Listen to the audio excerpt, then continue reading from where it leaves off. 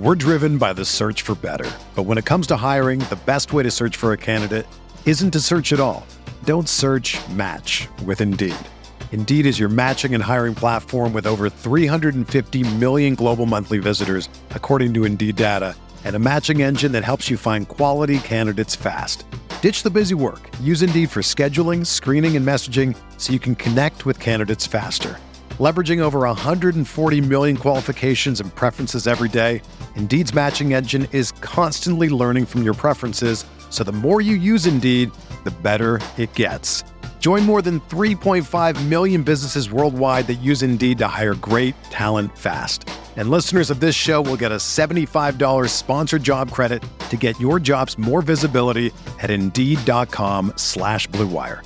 Just go to Indeed.com/Blue Wire right now and support our show by saying that you heard about Indeed on this podcast. That's Indeed.com/Blue Wire.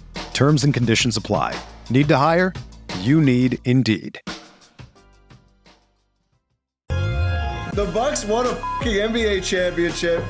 Yeah! What? What? He tries to take a pulse fake. Watching that basketball game, caused health problems for me. Boogie hates racism and Chris Paul. And who cannot get on board with that platform? If I've learned a lot, I'm not going to say it. That sounds too I was going to roll on. No. If the Bucks do win it all, Pat Connaughton's numbers should be in the rafters. Hey there, welcome to the first GSPN post-2023 NBA Draft podcast. I say first because there will be more. There will be a Eurostep. I believe Adam McGee is cooking something up next week as well. I guess he has to now because I said it on the pod. I'm Ty Windish, joined the morning after the 2023 NBA Draft, which went late into the night, as they often do, joined by Jordan Tresky. Jordan, my friend, hello, good morning. Are you fully woken up yet, and how's it going? I am woke. Stay woke, as the kids say. Yeah, Bucks had a draft. They had a draft, and they picked someone that wasn't just the last pick of the draft. They did. They made a concerted effort to move up, and yeah, here we are. Yeah, so let's dive right into it. My first question, I was going to say this to you before the pod, but I wanted to talk about it here instead. I thought it would be more fun. How do you feel about the draft night as a whole for Milwaukee? What I was going to say before, I really like it. I really think they, there were all these ideas of trade Grayson or Bobby for the 27th pick. I hate that, to be honest. You're getting worse. You're actively getting worse if you do that. I mean, if you hit a home run and get Tyrese Maxey or whatever, that's great. I think the Bucks should draft a Tyrese Maxey every year. The reality is that doesn't usually happen. That rarely ever happens. So I don't think that was really all that realistic. But the fact that, and we'll get to the players in a second, but I like that they added 3 guys who are between 30 and 60 on most people's range, without using any premium assets to do so, coming in with just 58. I think it's exciting enough for me. I can get excited about these guys, but it wasn't like they used a future first or, all their second rounders or anything. I thought they were able to take good swings in a way that made sense for them from an asset standpoint. Look, I mean, going into the night, I will preface this, and I just putting that out there for everybody. I did little to no draft prep. This is the first year. Win in 6. This is our 8th or 9th year? 8th year? Our first pod was the 2015 NBA draft. So this is 8th then. Yeah. Yeah, 8th. Yeah. It was the Rashad Vaughn draft. I was super into draft prep. It's my favorite time of the year because hope is just everywhere. So you think the most optimal outcome for every player is going to happen. This year, though, because the Bucks had the last pick of the draft, I just did not really care. I just okay, whatever it is, it's going to be a dart throw. And I just think I have lower expectations just because we've gone through the second round picks of yesteryear that we think maybe they could turn into something, and they don't really turn into anything. And until that changes, I kind of will be always have be skeptical about some things. But I will say there is certainly some shared similarities between all the players, between the two draft picks they had, and a couple of the undrafted guys that they signed to, two-way signings as well. I don't know. I like it. I I feel like I'm shitting on it already, but I'm not. I don't mean to have that tone. Yeah. I like just to see like added youth. I like to see just like, okay, how does this player fit? How does this actually work? What did they see in him that they think that can work with this system? Especially too, like this comes with a new coach. Yeah. So you're coming with like you're trying to parse anything of like what a prospect, their archetype or their skill set, and like what is Adrian Griffin value, even though he's not the GM, but we know John Horst is very much a collaborative mind and all that stuff. And frankly, like I know a former Bucs staffer tweeted as much, but like the picks that the Bucs made would not have happened under Bud, which is very interesting. Yeah. On its face. So yeah, moving forward, I will see how they pan out, but there's definitely some things that I'm just like, okay, these are not the same kind of dart throws that we would be like, oh, let's see how Sam Merrill or Gordon Moore, these great shooters, how they can fit. Now it's like, okay, well, I'll save some for later. Yeah, and I think even Marjan. So I know, like Adam McGee pushed back on that a little bit when we were talking before. Like Marjan is not a knockdown shooter, but I think the difference is he does project to be a plus shooter, and I think that's not just a Bucs thing. Like, draft people were like, yeah, Marjan should be able to shoot. Like he takes them, it's fluid. I know at lower levels he shot pretty well. With the Ignite team he didn't, but it's 11 games or whatever. Let's just get to the first guy here. Andre Jackson does not. I mean, Horst said in the availability after all the picks were made that he's going to work on it. Like he wants to be a shooter. And if you watch the Andre Jackson highlights, he made some big catch and shoot jumpers during the tournament run. He was wide open on all of them. That will probably carry over to the Bucs for him, quite honestly. So that may not be an issue. But Andre Jackson, the Bucs select at 36 overall.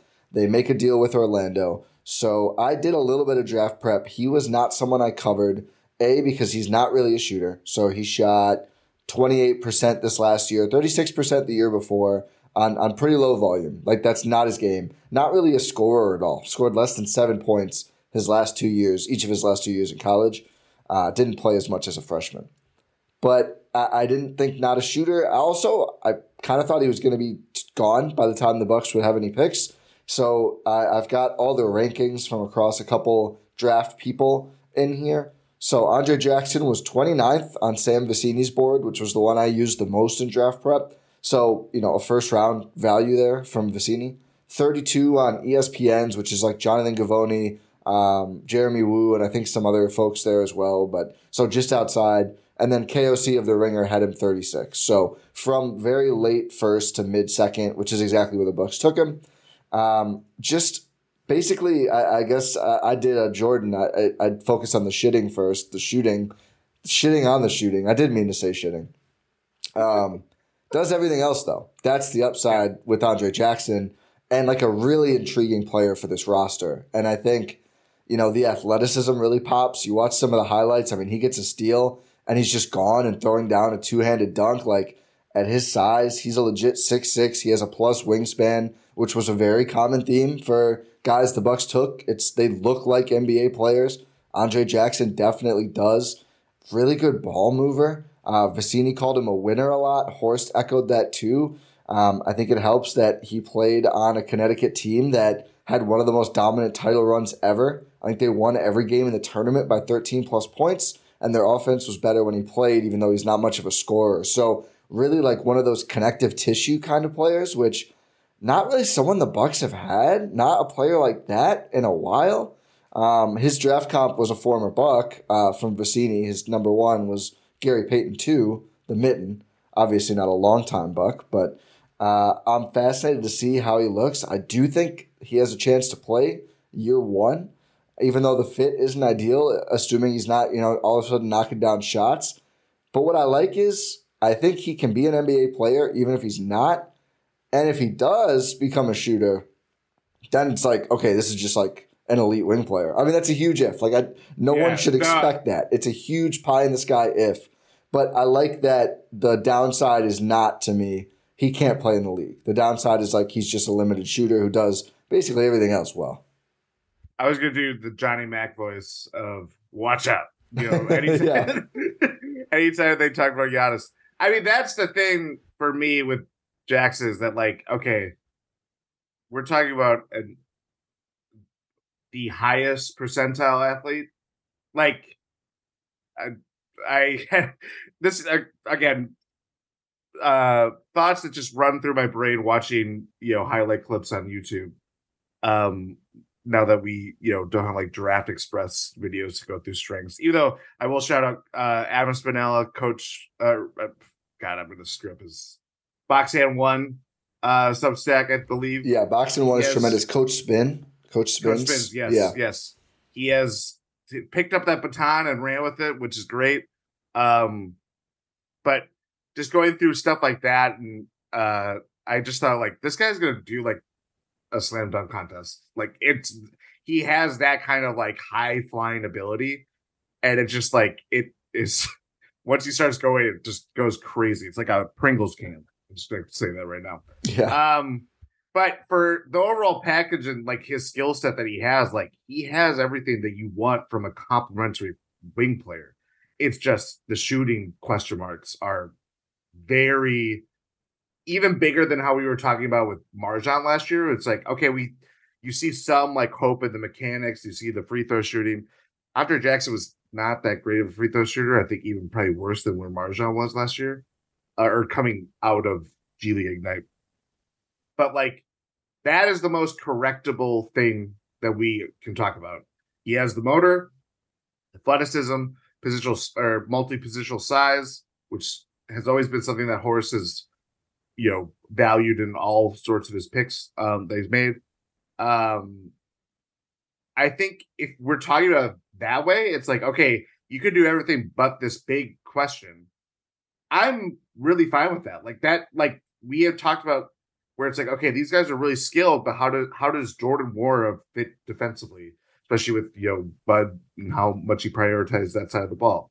It's like, I don't know, like a big part of what Adrian Griffin is going to bring to the table, presumably, and what was a big talking point in his hire is player development and, shooting coaches and all that stuff. We don't really know how those roles will go beyond like Terry Stotts, the lead assistant, Joe Prunty is in the mix. That we'll see like how they divide offense and defense. But when we get into the minutia, like who are these coaches that are going to be taking under Andre Jackson and obviously Chris Livingston and Mari Moore, so on and so forth? That's going to be the big question. And like, that's kind of fun for our perspective. Like, how do you piece these things together? But, we go into this process like, okay, this guy's shot is broken. He's therefore not a fit and stuff like that.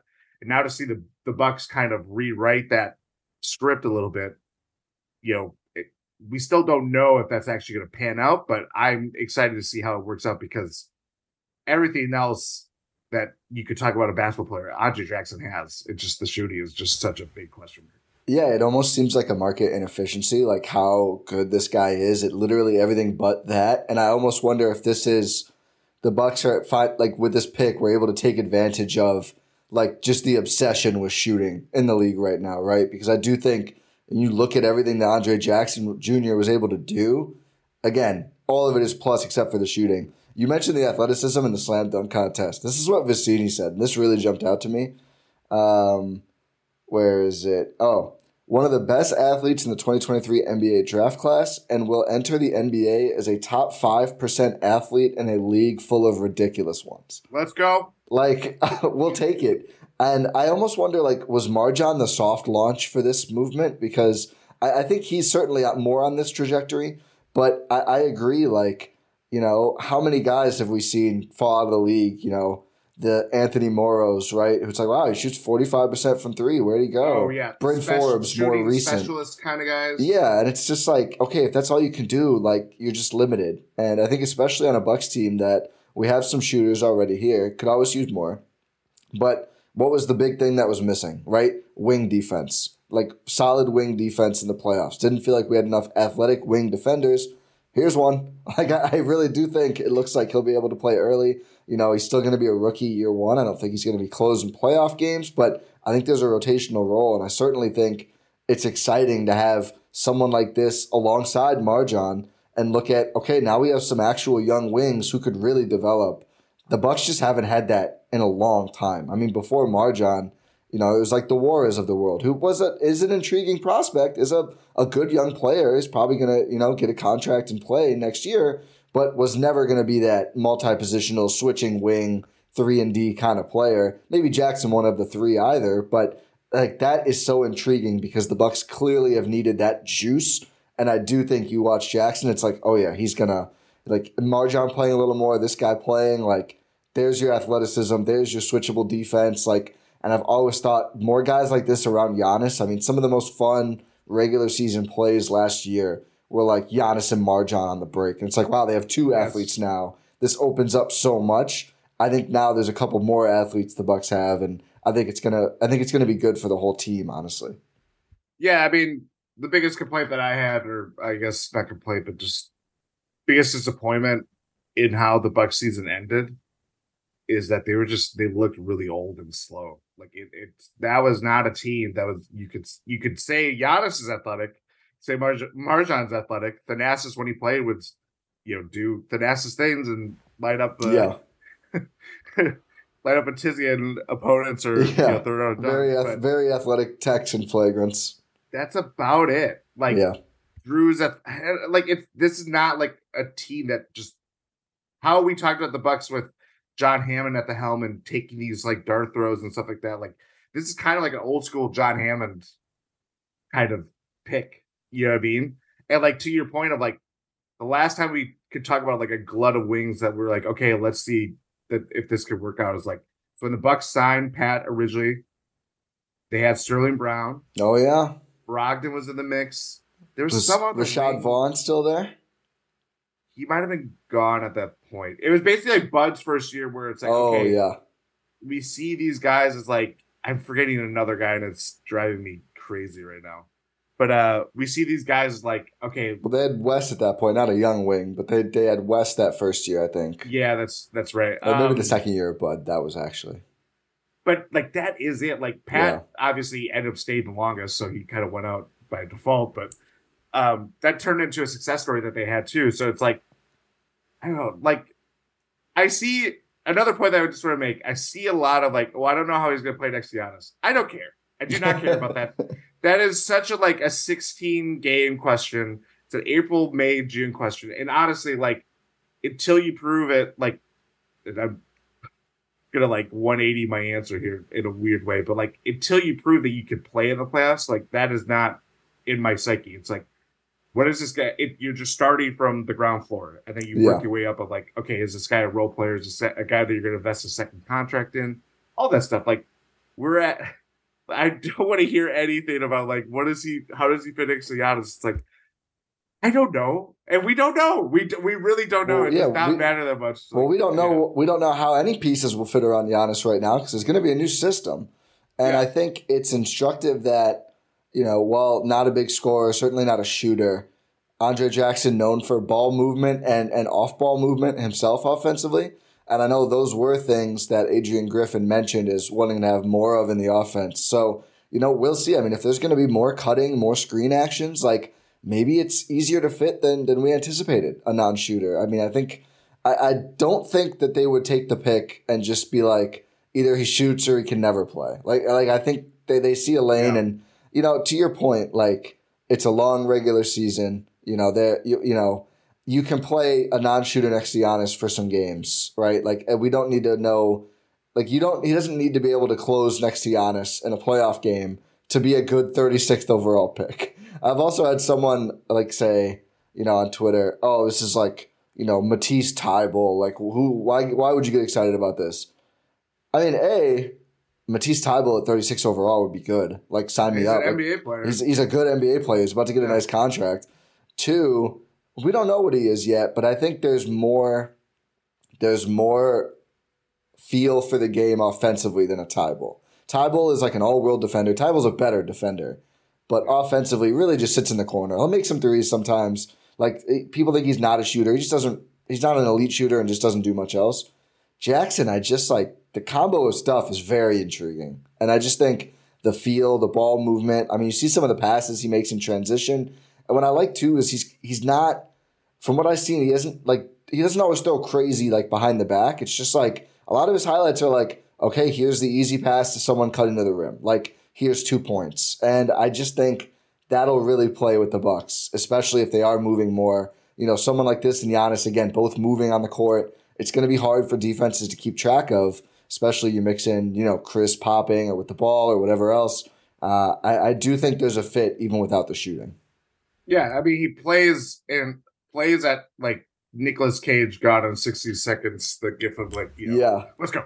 And then he thinks at that too. Like, that was another thing that Vasidi like was raving about. Yeah. And it's very clear just watching is that like the guy just processes things in a very fast way that is almost disconcerting. Yeah.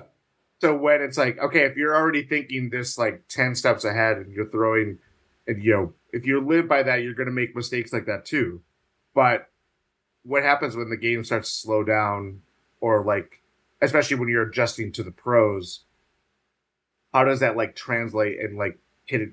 It can go a myriad of ways just because he is such an interesting player. Like, I've seen the Draymond Green stuff. Bruce Brown is an interesting kind of comp and stuff like that. To be honest, like, I don't know what to do with him just because he is such a, like, again, a top tier athlete for an NBA player. Yeah. He's not played a single minute. On top of just like the other things that he brings to the table, of just like defensive versatility, the kind of Lonzo Ball-esque, like, I'm going to have the ball in my hands for like 0.1 second because I see this guy cutting. Like, yeah, it's stuff like that like the connective tissue point that you made. Like, the only other player that I can think of that the Bucks had or have, because he's still on the team currently, but it's Ingles in that way. It's just I thought of that too. The athleticism could not be more different. Yeah, and I think honestly, after watching the playoffs, like, if you, and again, he's obviously clearly not exactly this, but like, if you took Ingles and took away the shooting, but made him a supreme athlete and good defender, I think that's a more valuable player for what the Bucks needed. Like, he made some shots. It didn't really help. Mm-hmm. Like, I just think there were clearly times when even while he was making shots, Ingles, like, you know, guys are just running around him on the other end, or he's doing these silly fouls because he can't stay in front. And, you know, they're never getting in transition because they're not forcing any turnovers. And, you know, I think you could have lived with a little less spacing and a little more athletic juice and ball movement and certainly defense. So Jackson is a nearly 6'6" without shoes, so he'll be an NBA 6'6" guy, and 6'9" 3/4 wingspan. So that's, again, he's not the tallest, but a 6'10" wingspan, especially, he's already 200 pounds, I think, probably add a little bit more before the season starts. Now that he's going to be in an NBA facility, he certainly has the size to play up as a forward, which is exciting. I don't think we've talked about the trade yet. I really liked it. Orlando gave up this pick, 36 overall, for a 2030 Milwaukee second and cash. So, you know, I kind of thought it would take the Portland second next year to move up. That's the only one the Bucks have in the next couple of years. I think they have like a 29 or 28 second, 27 second maybe? 27, I think, yeah. Because I think they traded 28 and 29. So they had to wait until the draft officially ended to make the deal, but they did it like right after, because that's where you can't trade 2030 picks until this draft was over, basically.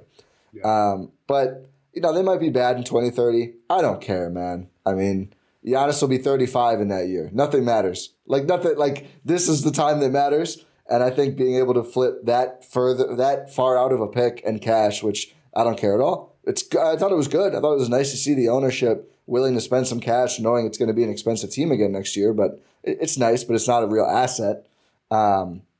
For 36, which is a good second round pick, like, obviously, you know, only 6 picks out of a first rounder.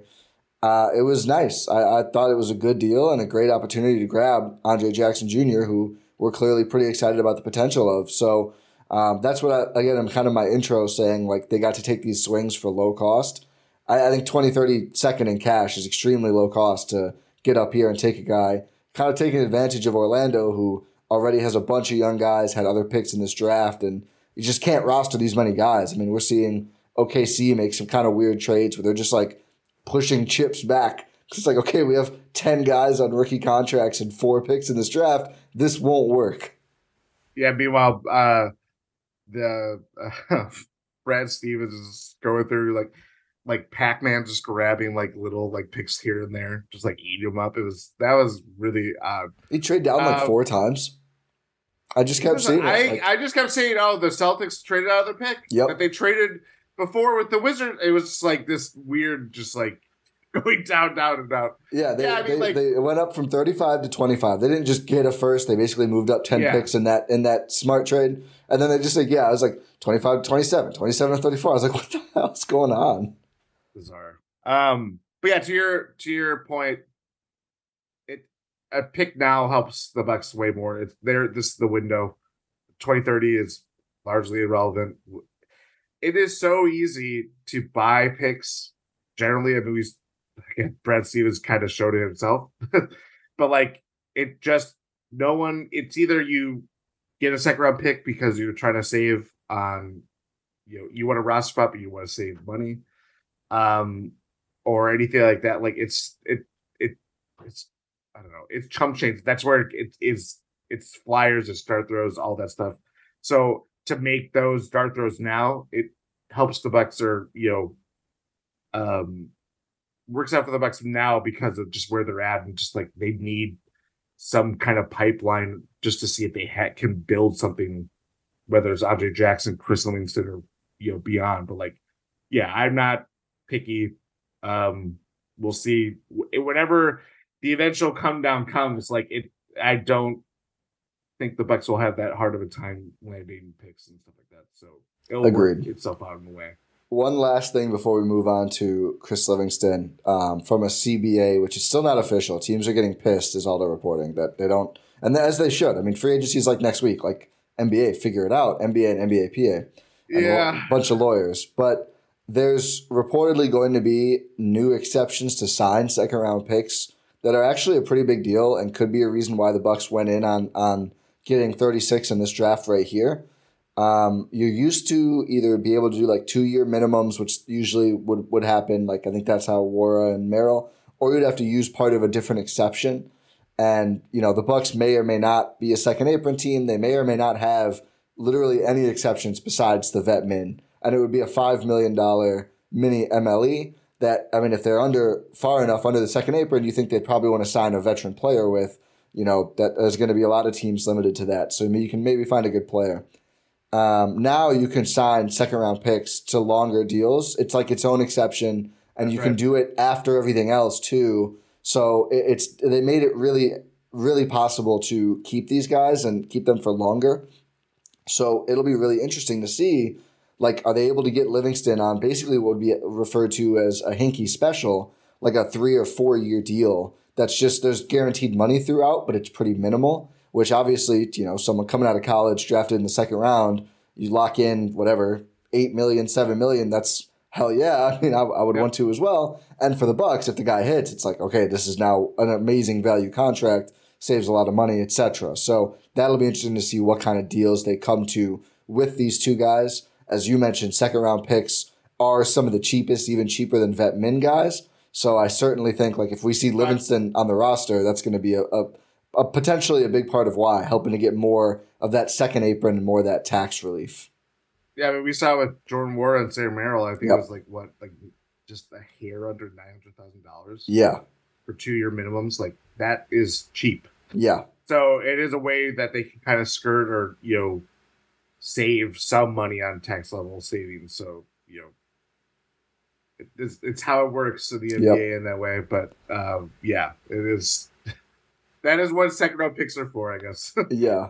And then there's now 3 2-way contracts. They signed one we'll talk about in a little bit, but just so everyone, those don't count toward the tax at all. I don't think. So I would be very firmly of the belief that the Bucks will have 14 roster spots, including probably both of the second round picks, leave the 15th open, but have 3 2-ways, because that makes a lot of sense for second apron ducking purposes.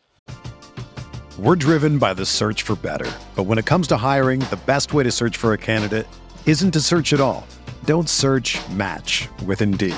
Indeed is your matching and hiring platform with over 350 million global monthly visitors, according to Indeed data, and a matching engine that helps you find quality candidates fast. Ditch the busy work. Use Indeed for scheduling, screening, and messaging so you can connect with candidates faster. Leveraging over 140 million qualifications and preferences every day, Indeed's matching engine is constantly learning from your preferences, so the more you use Indeed, the better it gets.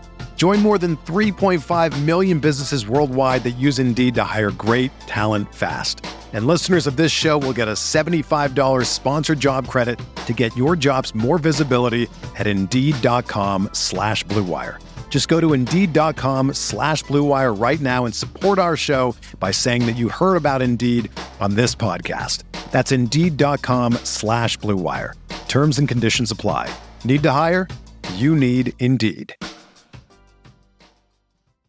Okay, the other pick they made, the pick they came in with 58 overall, Chris Livingston, as we've talked about. So he was honestly pretty wide-ranging, more than I expected. Vicini had him 60th, so they picked him at 58, so not the top player on his board. ESPN had him 54th, so like a little bit higher. KOC had Chris Livingston 43rd, which kind of jumped out to me. I didn't expect him to be that high. But again, some people liked him. He is a pretty theoretical player right now, so kind of a surprise. I think kind of a surprise pick for the Bucks, even more than Jackson, I would say, because I don't think there's any world where Livingston is a year one contributor. And as we've talked about, all these guys we've named, that's not really the case, right? Like if Sam Merrill was ever going to be an NBA player, it's like a straight line. Like he was 25 years old. Like, right? Like if he could play year one, he could play year four. There wasn't going to be a huge development thing. Not the case with Livingston. He's not yet 20, 6'6", 6'11" wingspan, has shot the ball well before, but only 30% at Kentucky. Kind of between guard and wing. Really raw, but again, looks like an NBA player. And if he figures out the skill stuff, I think will be a good NBA player. I think what Vicini said was, although he's had him 60, he's basically said, I wouldn't be shocked if he becomes a top 30 player in this draft. It just probably won't happen right away, maybe not for his first team. So what are your thoughts on the Bucks grabbing? And there's a little intrigue here with the agents we could talk about too, but what are your thoughts on Chris Livingston? Should note to add on to Vicini's thing, he was shut down during pre-draft workouts, whether that was due to a serious injury. I think he was medically red flagged. I think that was terminology I saw. He had a meniscus, I think. Yeah. Horst said they were obviously comfortable with it because they picked him. Jackson? That might have been that was Jackson with the meniscus. Livingston was something else. You're right. Yeah. I thought I was going to be able to find it, but I could not find why he was shut down. But at the same time, to your point, Livingston represented by Clutch Sports, specifically Rich Paul. Shams had a tweet during draft night that said that Rich Paul has been telling teams that he wants Livingston to go to a certain spot. That spot was the last pick of the draft, which is interesting, especially when the Bucks, make an effort to go up and buy a pick too. So they're kind of, I guess, go in and multiple cookie jars. But yeah, I mean, it's not like how we talk about Andre Jackson, just okay, he's got this glittery array of skills and his skill set and everything like that. It seems like Chris Livingston, it's been talked about as I see a lot of, he probably should have been in college at least another year to kind of season his, his skill set and everything like that. So not exactly what you wanted to hear, but again, I'm not going to fault any kid that wants to get guaranteed money and, live as a pro basketball player, especially when he was a McDonald's All-American, played in Jordan Brand, all the kind of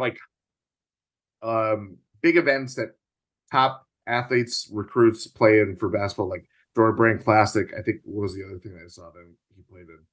Does not come up, but like he was a 5-star recruit. It was, Mr. Basketball or whatever state he's from.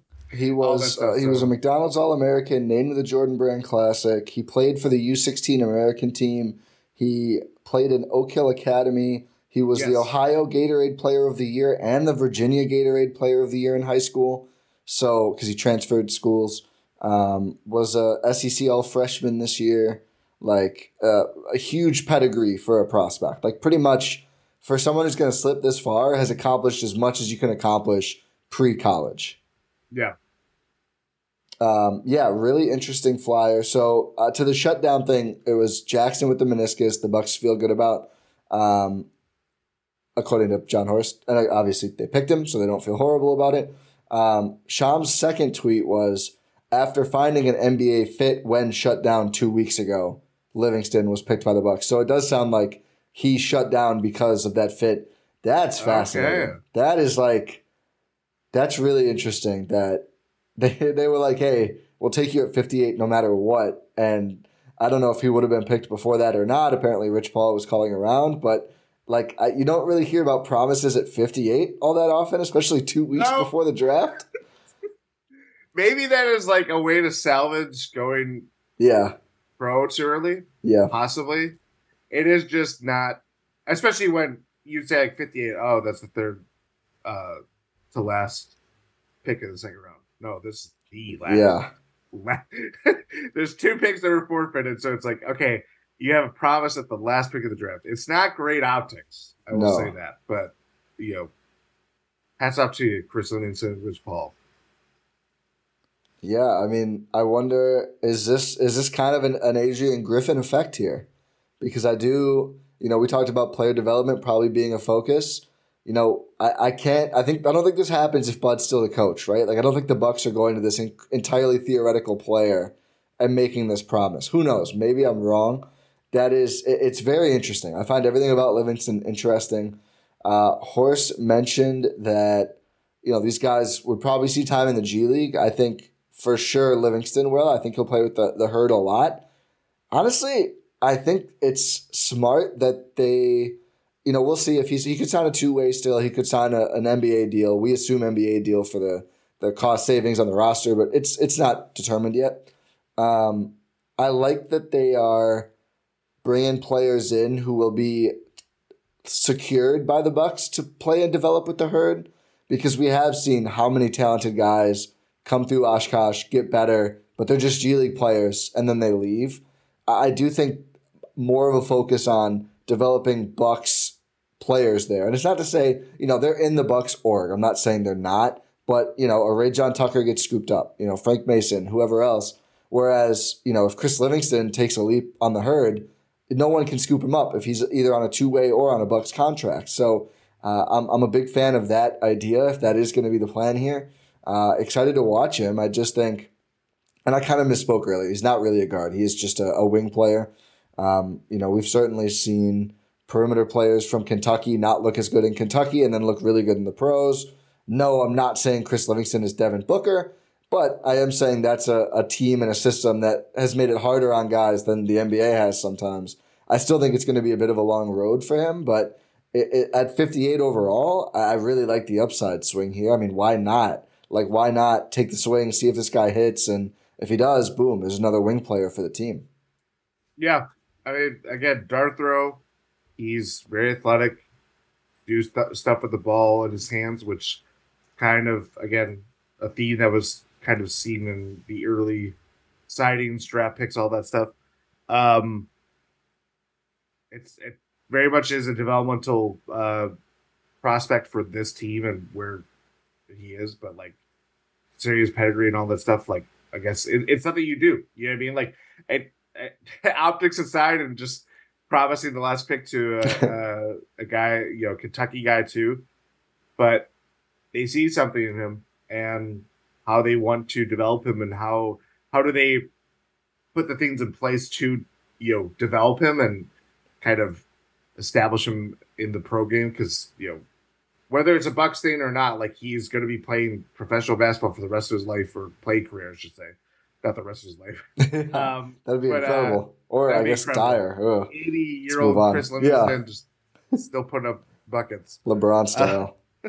But they feel very comfortable bringing him on and just kind of, I guess, putting the pieces together for him. So yeah, I'll be intrigued. I always see value in guys going in the herd, the G League, and all that stuff to kind of take a long road with this. That's where it's going to be a lot different than how we were talking about Andre Jackson, because we both feel very similar that we might see him a lot more up there than we do see him with the herd. Yeah. Livingston is going to definitely be a different story. Well, I think, too, this is something I talked about a bit with Rohan. Like, the Bucks were almost too deep in a way last year. And that sounds stupid, but, like, there's the couple guys that we could name off that we trust in the playoffs, that play well in the playoffs. And it was, like, so many kind of interchangeable vets who we weren't sure about, and a lot of them didn't play all that well. And I do wonder if the focus this year is, like, a tight 7 or 8 man playoff group versus the 11 they had last year.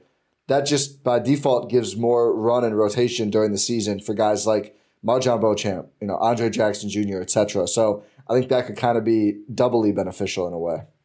I think to that, it's almost like the Bucks' depth, they had too many guys, in part because some guys just couldn't play with other players.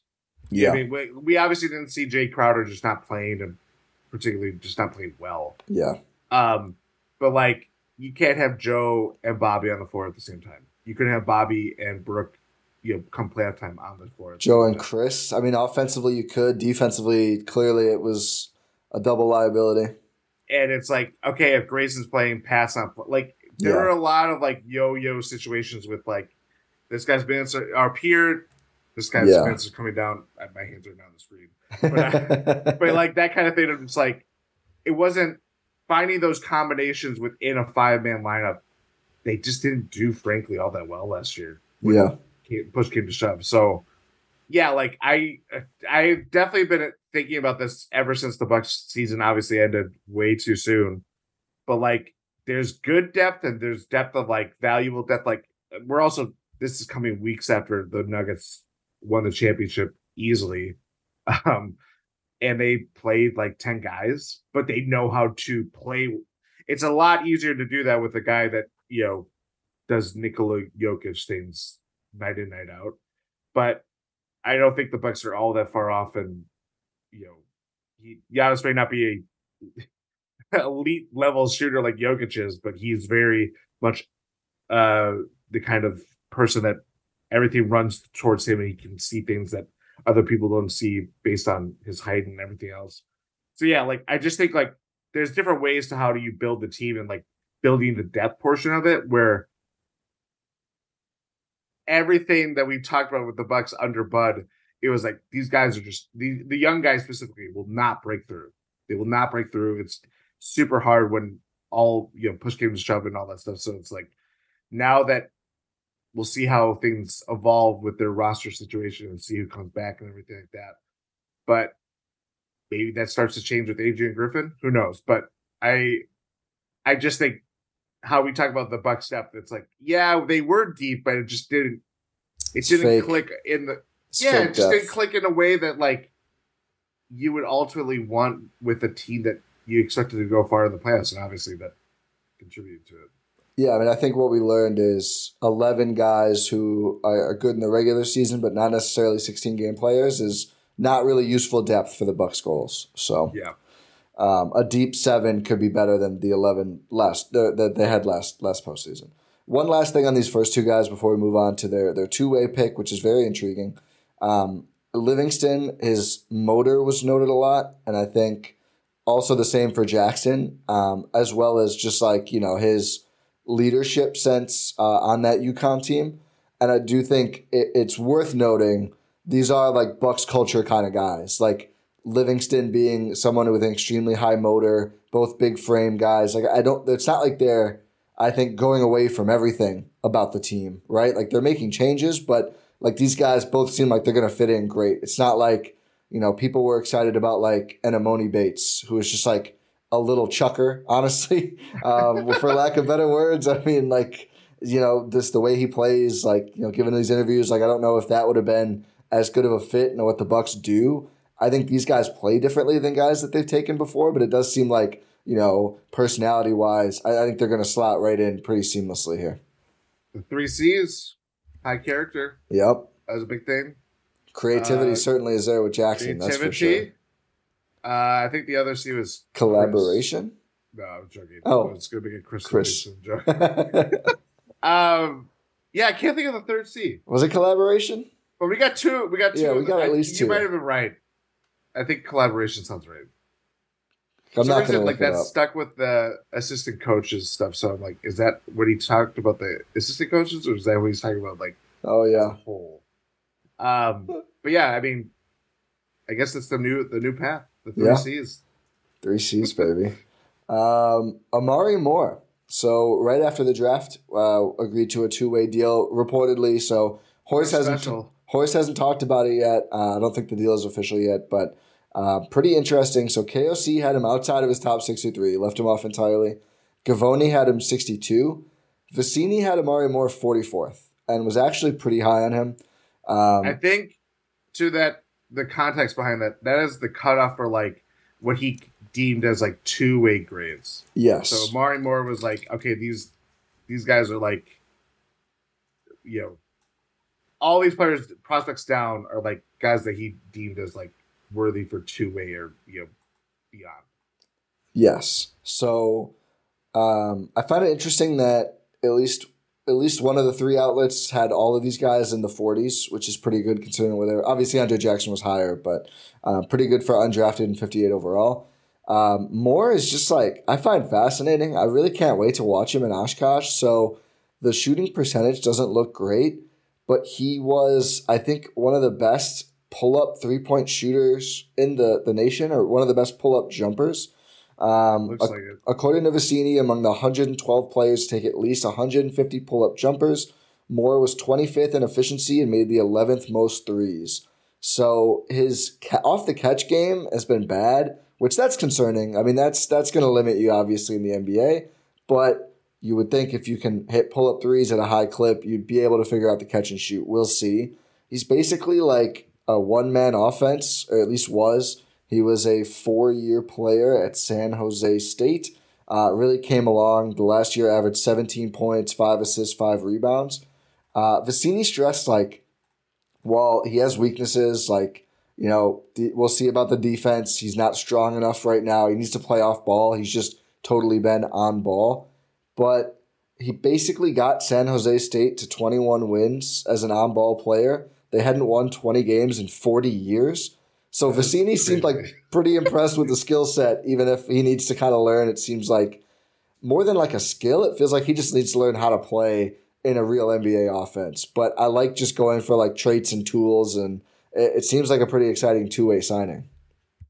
Yeah, I mean, John Horst works really quickly with 2-way signings after drafts. This is kind of, if there's one like consistent thing that I've seen or gleaned from, this is his 6th draft? 7th? I think DJ Wilson was first. Was that 18 or 17? That was, well, yeah. But he was there for like a 3 half weeks. credit for Yeah. I mean, Jason Kidd made the pick, but it was a weird one. But he loves a good 2-way signing right after the draft ends. It's in his blood. It's also a good way to it's a guy that will come to your team and then maybe you elevate him or whatever. But Moore is interesting, to say the least. I don't want to make it sound like I'm more interested in the 2-way guy over like a guy like Andre Jackson, who's probably going to be the only one that really plays over like 500 NBA minutes next year. But like, Moore is the kind of 2-way guy that you would be like, okay, that there's something there. Again, Sam Vicini's this is what he does. Read all his draft stuff, especially his draft guide. It is not to be a sponsor of the Athletic or whatever, but like it's really good, folks. It's really good. It's like the level of detail on like 100 players is incredible. Yeah, and it answers questions that you you can't find in Google searches very easily too. So like that's part of what makes it fun just to read all these guys. But like it's hard not to be kind of wooed by like how Amari Moore is. And again, like how we talked about Chris Livingston and Andre Jackson, very comfortable with the ball in his hands, more as a lead ball handler rather than like ISO or connective tissue with like Andre Jackson. Again, he was the Spartans' offense by all accounts, it seems like, and not watching all that much film or video clips, I guess. But yeah, the 3-point percentage stuff, I'm like, that guy of the three guys that they, I guess, signed right away before I went to bed, and they had the Drew Timme signing. He shoots a lot better than what his stats are. Like it is very apparent, and a guy that can hit shots off the dribble, especially, which is very key to this Bucks team and will be regardless of who is the coach. That's intriguing to me, and he's big. Like he's not like just a point guard. He's like 6'6". Yeah, I don't really understand how he fell to undrafted, because like you read everything about this guy, and it's like a good driver, drives off the thread of his shot, like has a couple dribble moves he likes to go to, gets to the rim, solid defender. Like Vecini was like, he's not great, but he's not horrible. And you read this and you're like, okay, this guy's got to be 6 feet taller, right? Like that's why he'd be available. He's 6'5" with nearly a 6'10" wingspan. Like it's another player with real wing size and should be able to defend. I mean, it doesn't sound like he's going to be an elite defender, but with that size and frame, I mean, if you're going to be playing like the 2, that frame plays really well there. I mean, you're going to be like, you're going to be able to guard a guy like, whatever, Seth Curry or whatever, like the smaller 2s. You're just going to have a big leg up, and that's a big deal. I think just like a really intriguing gamble. This was also, I loved reading this. He played Santa Clara and Arkansas. They beat Santa Clara. They got destroyed by Arkansas, but he outplayed, was it Brandon Podziemski? I always get his name wrong. Oh, the Warriors guy from Wisconsin. Yes. Yep. Outplayed him and outplayed Anthony Black and Nick Smith Jr. in the Arkansas game. Vecini, quote, he looked better, and then also said it stood out in the tape. And it's like, yeah, I'll take this guy's undrafted free agent two-way, like outplayed lottery picks. Like he is older, but he's about to turn 23, so he's not an ancient rookie, but again, did play 4 years in college. The skills are just interesting, and he's a pretty good passer too. He had a almost 2-to-1 assist turnover ratio, averaged nearly 5 assists per game, which isn't a ton for dominating the ball, but at least he wasn't turning it over a ton either. I mean, what I come back to with these picks is just like, there's just traits there in all of them that you're like, oh yeah, you can see it, right? Like Livingston, I'd say probably the least. His may just be motor and frame more than anything. Motor, frame, athlete kind of stuff, and you try to fill in that way. But yeah, like I know what you mean of like, especially between Moore and Jackson, it's like creativity, ball in the hands. Like it's stuff like that kind of, there's a thread there that they're seeing with how they could, I guess, develop them in a way that's intriguing. Yeah, like you see, like if he's going to be an NBA player, it's because of these things, and they're just apparent. Whereas Livingston is not that. Livingston is more just the mystery box, which I think is fine. But I find it interesting, these other two guys, not picks, obviously, but like, oh, okay, like he can just shoot now, and he's 6'5" with a 6'10" wingspan, and he just has to round out his game. And then, of course, Jackson is like, here's your young, but basically plays like late stage Andre Iguodala, like a winner who connects the offense and defends across positions and great passer. Like I'm very intrigued versus, I think some of the last draft picks, there just wasn't as much there. I mean, we can go back as far as like Rashad Vaughn, Thon Maker, but, a lot of the time it's just, here, this guy can shoot or should be able to shoot. Again, I wouldn't say Marjan is that, but these picks are just so, I'm fascinated by these picks, which is funny because it's 36, 58 overall and an undrafted guy. But I'm like, wow, this is so exciting. Bucks draft picks, baby. Let's go through the last 10 years of Bucks draft picks. I will not fault them for actually doing that. But yeah. I will fault them for some of the guys they left off and getting Giannis's pick number wrong. Yeah, that seemed important. Yeah, that's the one. I mean, the graphic, honestly, it says that notable, which I guess is the reason for leaving off. The Bucks put this out on Instagram, is what we're talking about, by the way. Hopefully it's been taken down by now. But they left off like Jabari Parker, who, you like him or not, that was a notable pick. Like that changed the culture of Bucks fandom. I mean, the energy around the fan base when he was picked, it was palpable. Get Giannis's thing right. And if you just want to do notable, like just put Giannis. Giannis and Marjan, I guess. He's still on the team. But, there's like Giannis, Thon Maker, but not Malcolm Brogdon. Like, what are we doing? Brogdon won the Rookie of the Year. Yeah. He started playoff games, right? Like, what's the basis for Thon but not him? Oh. It's frustrating post. Anyway. Any more thoughts on Amari Moore, who sounds like we'll be seeing in Oshkosh, which I'm really excited about the guys that are going to be coming through the herd this year, man. Yep. I mean, this is a fun group, it sounds like, to watch. Also should note, Mountain West Player of the Year. Reigning Mountain West Player of the Year. Nothing, I know it's more of like a mid-major conference, but like they've had some success stories from that conference of schools. But yeah, I this is where I get excited for the herd and be like, oh, I want to see these guys play and see how they click, and we'll see how Chase and Allen. I believe he's coming back, right? I don't know if we have confirmation. That is true. I did see him on one of the videos that the Bucks put out there. That's a good sign. That's a good sign. We don't know what the role will be either. I mean, sometimes guys move from that to a different bench spot. We'll see. I don't think there's been anything official on who the herd head coach will be.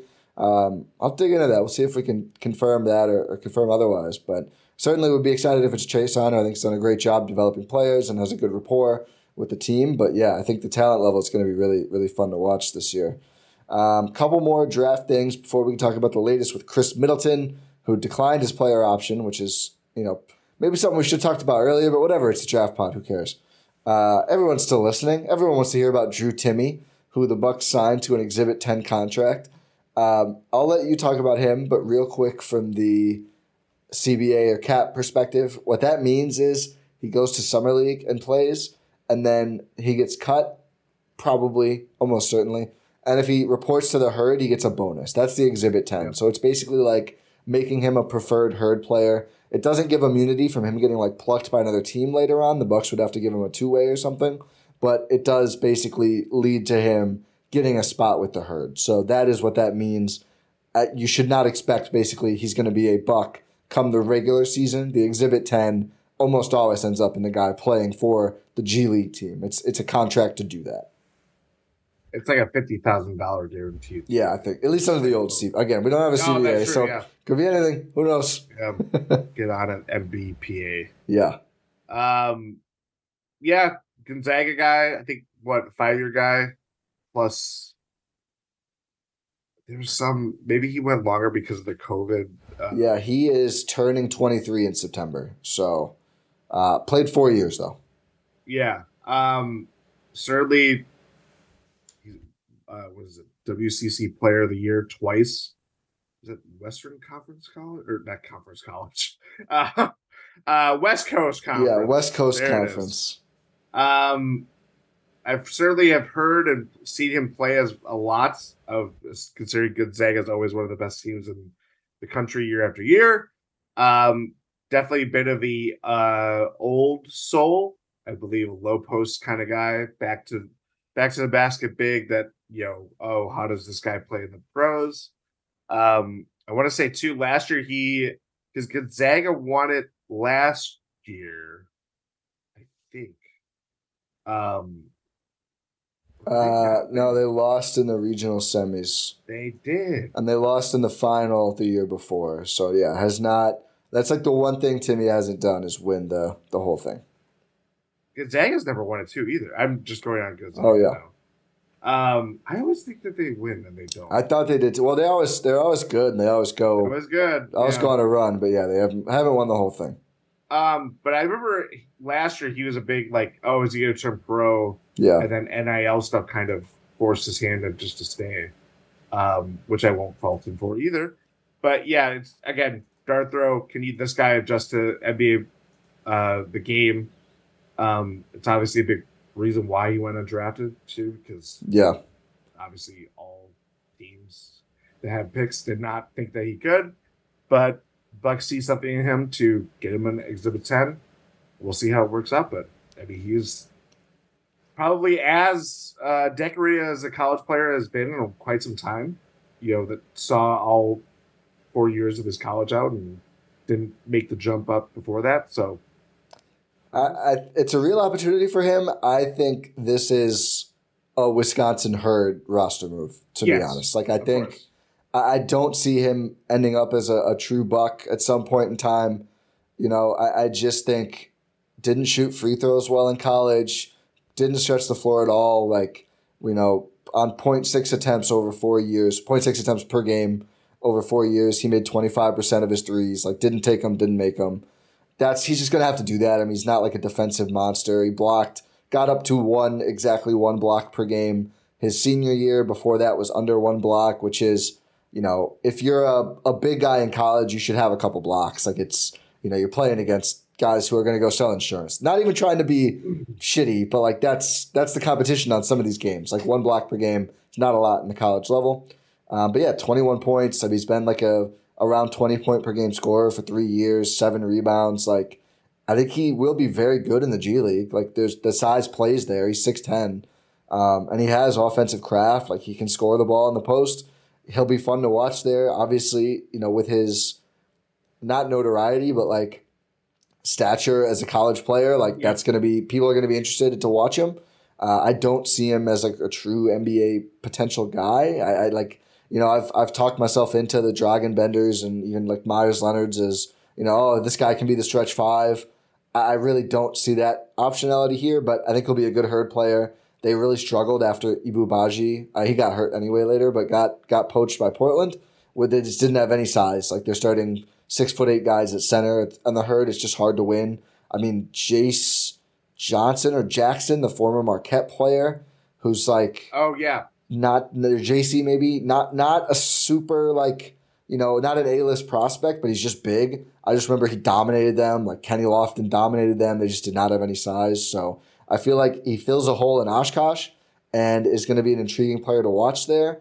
I don't see much of a more potential than that, which is fine because, again, like, they didn't use an asset here. They're just bringing him in, and on the low chance he does develop, then great. He's in the system already. But I would not attach too many hopes to him, being a Bucks player someday. Yeah, same.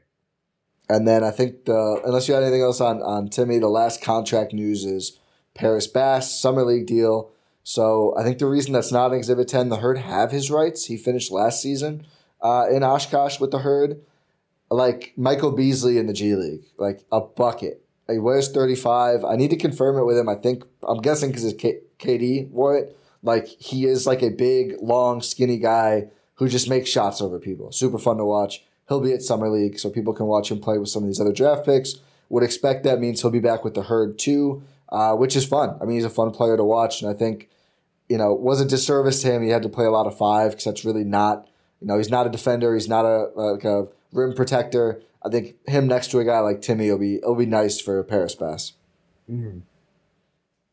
So yeah, and that is so far all of the draft stuff. Let me check. Do we have anything else while we're podcasting here? I don't think so. You always got to look. If anything, it would be like a regional beat writer or something like that. That may have like, where guys going to be going. But big names are off the board. Kawhi Leonard got a knee surgery and is going to miss 8 weeks. The Chris Middleton. Great. Jeez. But yeah, nothing more on the Bucks as of yet. So let's move to contract stuff. So, Chris, I think they reported it like it was found out. Like, I think the league just kind of found out Chris wasn't opting in because the window passed and he hadn't opted in. Like, we didn't find out until like 11 p.m. Central. But Chris officially opts out, which is the same as not opting in, of the player option. There are 2 camps on this. He's going to reach a long-term deal with the Bucks that helps him stay under the second apron. And he's going to get poached. I am firmly in one camp, but where are you at on the latest Chris news? To be expected. I really don't. I would be very shocked if anything substantially, something that ends with him leaving happens. Agreed. I for all the talk of like he wants to leave, it's all outside noise, and it's stuff that comes with anxieties of the guy going to free agency. He's able to go anywhere he wants. I don't think the Bucks. I think the Bucks are very confident with where they are at with Chris Middleton. John Horst has said as much in his very late post draft press conference. But yeah, I don't see anything really earth shattering happening with Chris leaving. Couldn't agree more. The Bucks have, I think, like $240.5 million have given out to Chris over the years. I think they're going to add another more than $100 million to that, which is honestly, think about, like, go back to 2014. Imagine if someone was like, hey, this Chris Middleton guy, he's going to get $400 million from the Bucks over the next 15 years. Earned every penny. I love Chris. I agree with you. I think he's going to be back. The 4-year deal makes sense. They can start at a number that allows them to open up the mini MLE even if they keep Brook Lopez. But that's the one that's it's getting a little scary now. I talked about this with Rohan. You maybe disagree. The defensive focus from Griffin, I don't think rules out Lopez. And Griffin and Horst both talk about him as a core piece they very much want back. But the Woj reported again, Houston is in the mix, wants to pay Brook, everything else. There's just been more noise about that and less noise since like an early Mark Stein report like a month ago now that he would be re-signing with the Bucks. It could all just be smoke. Houston sounds like is not getting James Harden now, so at a certain level it's like, why do you want to sign Brook Lopez to this big contract? Like, what are you gonna win? Like, what about Alperen Şengün, who is like has like some real potential? I don't really understand the Rockets, and I don't know, like, out of all the players hitting free agency, like, the 35-year-old defensive anchor it's just kind of weird to me. But I would say I don't think he's gone, but I'm more worried about him than Chris for sure. Like, Chris did on the coaching interviews, like, I just think it makes more sense. Like, I think Chris for sure is going to be back. I'm very confident. Brook, I'm nervous at this point, but you seem less so. I am. I do. I will agree. I think it's a little bit. It's not. I don't feel as certain. I just think it's a lot. It's the Rockets have the most cap space of any team. It's a lot of agent leverage. It's putting it out there that they want to. They probably want more years. They want a little bit more money than the Bucks will be comfortable with giving out, but they're going to have to anyway if they really want a starting caliber center on the roster, because there's no other true avenue to get one unless you're trading someone. So, yeah, like the Bucks' hands are tied.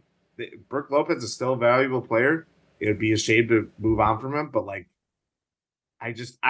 to your point, why would Brook Lopez go to a Rockets team that they have Ime Udoka as their coach, and they don't really have anybody close to as like, hey, that is their franchise core player that's going to bring them to, I guess, success again.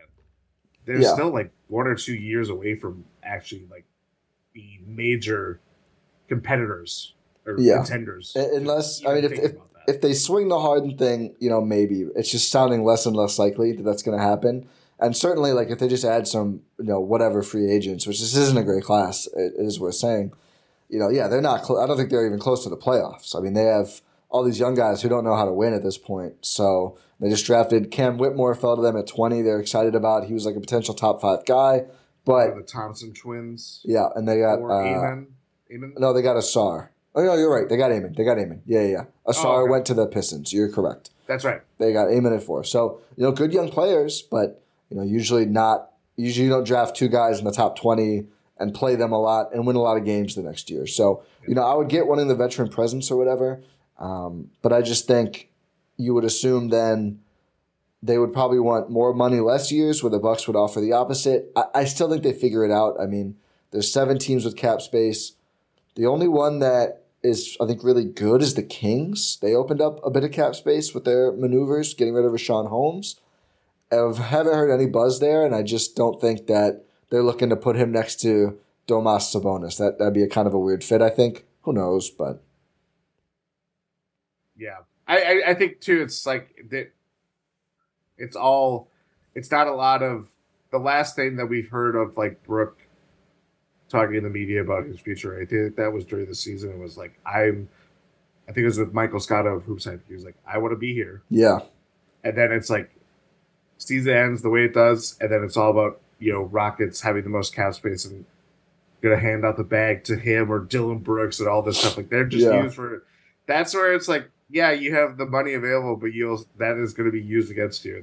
The Rockets, for all they are out there with a lot of rumors, so they like to kind of get out there and like be tagged with interest with this free agent or this draft pick or whatever. I think it's just like part of their game. Yeah. Ever since the transition to Raphael Stone, that he just kind of plays the media card very well. Like we're always out there looming as a target where we don't know how much of a threat they actually are. Yeah. I agree, and I don't feel bad about it. I will be very relieved if when the Brooke is signing whatever deal. And yeah, I mean, I won't squabble too much with what the amount is. I mean, I think I have like 15 million in my mind as I think a reasonable number. Anything below that, I think is exceptional. Anything above that, I can live with it because, as you say, and I haven't really even considered this as much, but like, what do you do if you don't have it? I mean, you start in Bobby Portis at center. We've seen that, and they slipped a lot defensively, and then you have no big depth. Obviously, there's guys you can sign, but none of them are going to be close to as good as Brook Lopez, and I think that goes for trades too. I mean, we've talked about before, one of the most unique players in the league, like really hard to replicate. Unless you can go get Miles Turner, who I think is worse. I mean, over time that will change, of course, as Brooke continues to age. But otherwise, I don't know who else has given you that rim protection and shooting ability. So hopefully it's Brook Lopez for 5 more years, and he just keeps doing this. Nobody understands, but I'm not. I remember when they signed the last contract, I was like, 4 years. Oh boy, how is that going to age? How quickly those 4 years go. Yeah. And how well they went for the Bucks. So I'm not absolutely. If it's a little bigger than I want, a year that he was out for the majority of it. Yeah, and then he came back better than ever. So if it's 3 years, if it's 4 years, I mean, my idea has been 3 years, 45. I think that makes sense. Just spitballing. Obviously, no inside info. If it's 4 years, 60. If it's 4 years, 70. I'll say okay. That's the price you pay. I mean, is it going to age well? Probably not, but Brooke has proven me wrong before with this, so I'd much rather have him and have a year where that contract is not ideal than lose him because then, I wouldn't say cooked, but you're in a really bad spot if you just lose Brook Lopez. It's not great. Yeah. So I'm confident. Good players, you want to keep good players. Yeah, it's generally a good idea. But yeah, I think that's pretty much all we've got. Anything else? Any other offseason stuff? Free agency will come quickly, so we'll have a lot more answers. I wonder, Javon Carter's option has to be due soon, too. I think it's right before free agency. So the 29th, I think that's the last possible day. Yeah. So next week sometime. So, he hasn't opted out yet. I would expect him to. It's like a $2 million option. But I expected Pat to last year, and he opted in and extended. That's true. And Gary Trent Jr. just did that as well. Those numbers were bigger than Javon's number. But I actually think he's like next on the list of guys I think is most likely to be back. We'll see how they do it, and we'll see. Maybe I'm wrong, but has been around the offseason stuff, and I just think makes a lot of sense to bring back, especially if he's open to not a huge contract. They do have his early bird rights, so they could go up to like $10 million. We'll see what it ends up as. There is an avenue if Chris and Brooke are on like $50 million combined. They could sign Javon to like $4 or $5 million and then still use the mini MLE, which means they'd be under the second apron after using it. So that's like a better free agent than vet mins, plus bringing those guys back. But that's no Crowder, no Ingles. So we'll see what all happens. It's going to be really interesting. They have a lot of free agents and a lot of moving pieces right now. Yeah, you got the Chris's, Brooks of the world, but Javon is as important to their depth and where they go with their backcourt moving forward. Even Wes, I believe, is a free agent too, so we'll see what happens with him. It all starts next week? we're gonna be back in the ringer just again. Yep. And then it's like nothing until Eurobasket. Oh no, then Summer League, and then Summer it's League, nothing. and then it'd be Eurobasket or FIBA World Cup or whatever it is. Yeah. June 30th is free agency. 5 p.m. on June 30th. Yeah, a week from today. So buckle up, folks. We'll talk some free agents. Rohan and I talked a bunch of cheap options on the last pod, but we'll try to do another one. But certainly after the signings happen, maybe I don't know if we'll do a live show or what, but we'll be all over covering the moves and everything. So yeah, it'll be fun. It will. Hopefully. I think it will. I think so too. I'm still confident. There's going to be a surprise there. You never know. There always is. Jordan, grade the draft. Everyone loves draft grades. Oh, A+. I have a 100-point scale, and I believe strongly it's an 87 exactly. Oh. I made that number 87? up. No, I made that number up. I don't know. I think it's good. I hate draft grades. I think it's so dumb. We don't know. Nobody knows. We don't know. We hope to know, but we still don't. I think it's good picks for where they were at. I like what they did. That's the Spark Notes version. That everyone had to listen to an hour and 15-minute pod to hear. It would have been better if that was just like we had a 5-second pod. Like, I like what they did. Pretty good. Let's see if they turn out. And music plays. Oh.